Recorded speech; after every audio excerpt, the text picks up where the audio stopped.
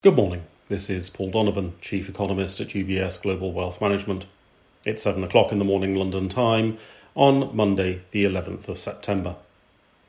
The G20 summit concluded over the weekend, issuing a communiqué that, as always, was the result of lengthy negotiation before the summit took place and had little to do with the summit. A communiqué that did reflect the summit would be leaders met and took selfies. Markets will not care in the slightest, although ESG investors may wonder why video conferencing wasn't used. China's inflation data was released over the weekend. There's not much reason for markets to care about this either, to be honest. Consumer prices rose 0.1% year over year, with food and other goods having a little bit less deflation. Consumer price data is an entirely domestic concern, and the only possible international implication is if it is indicative of weakness in demand that produces a stronger policy response.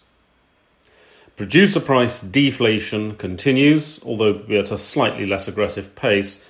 This is also primarily a domestic concern, as most of the goods in producer prices are for domestic use. When considering China's global inflation impact, China's role as a consumer of commodities is arguably the more forceful. Most of what a developed economy's consumer pays for when buying a good made in China is in fact costs generated domestically in their own economies. The world of foreign exchange has been moderately excited by political commentary.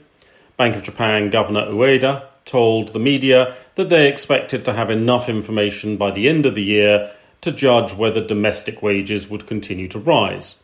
In nominal terms, of course. In real terms, Japanese wage growth is pretty dismal at the moment.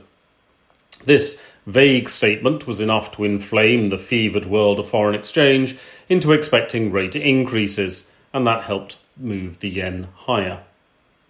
Meanwhile, the People's Bank of China issued a statement basically saying stop selling the renminbi, which came after a higher daily interest rate and state banks selling dollars into the market. The currency also bounced, therefore. Verbal intervention generally needs to be backed by a change in fundamentals to actually have a lasting effect in financial markets. So, for instance, if nominal Japanese wage growth does change, then policy is likely to change, and that change in policy will have market implications. Just stating that doesn't necessarily make it so, however. The data calendar ahead is pretty quiet. Italian industrial production is in the wake of mixed but generally softening consumer goods production elsewhere in the world. Italy, however, is not a leading focus for manufacturing. There are some minor surveys due, which it's very difficult to get excited about. Conceivably, the New York Fed's consumer inflation expectations will attract attention, but this is likely to just respond to fuel prices in the United States. That's all for today. Have a good day.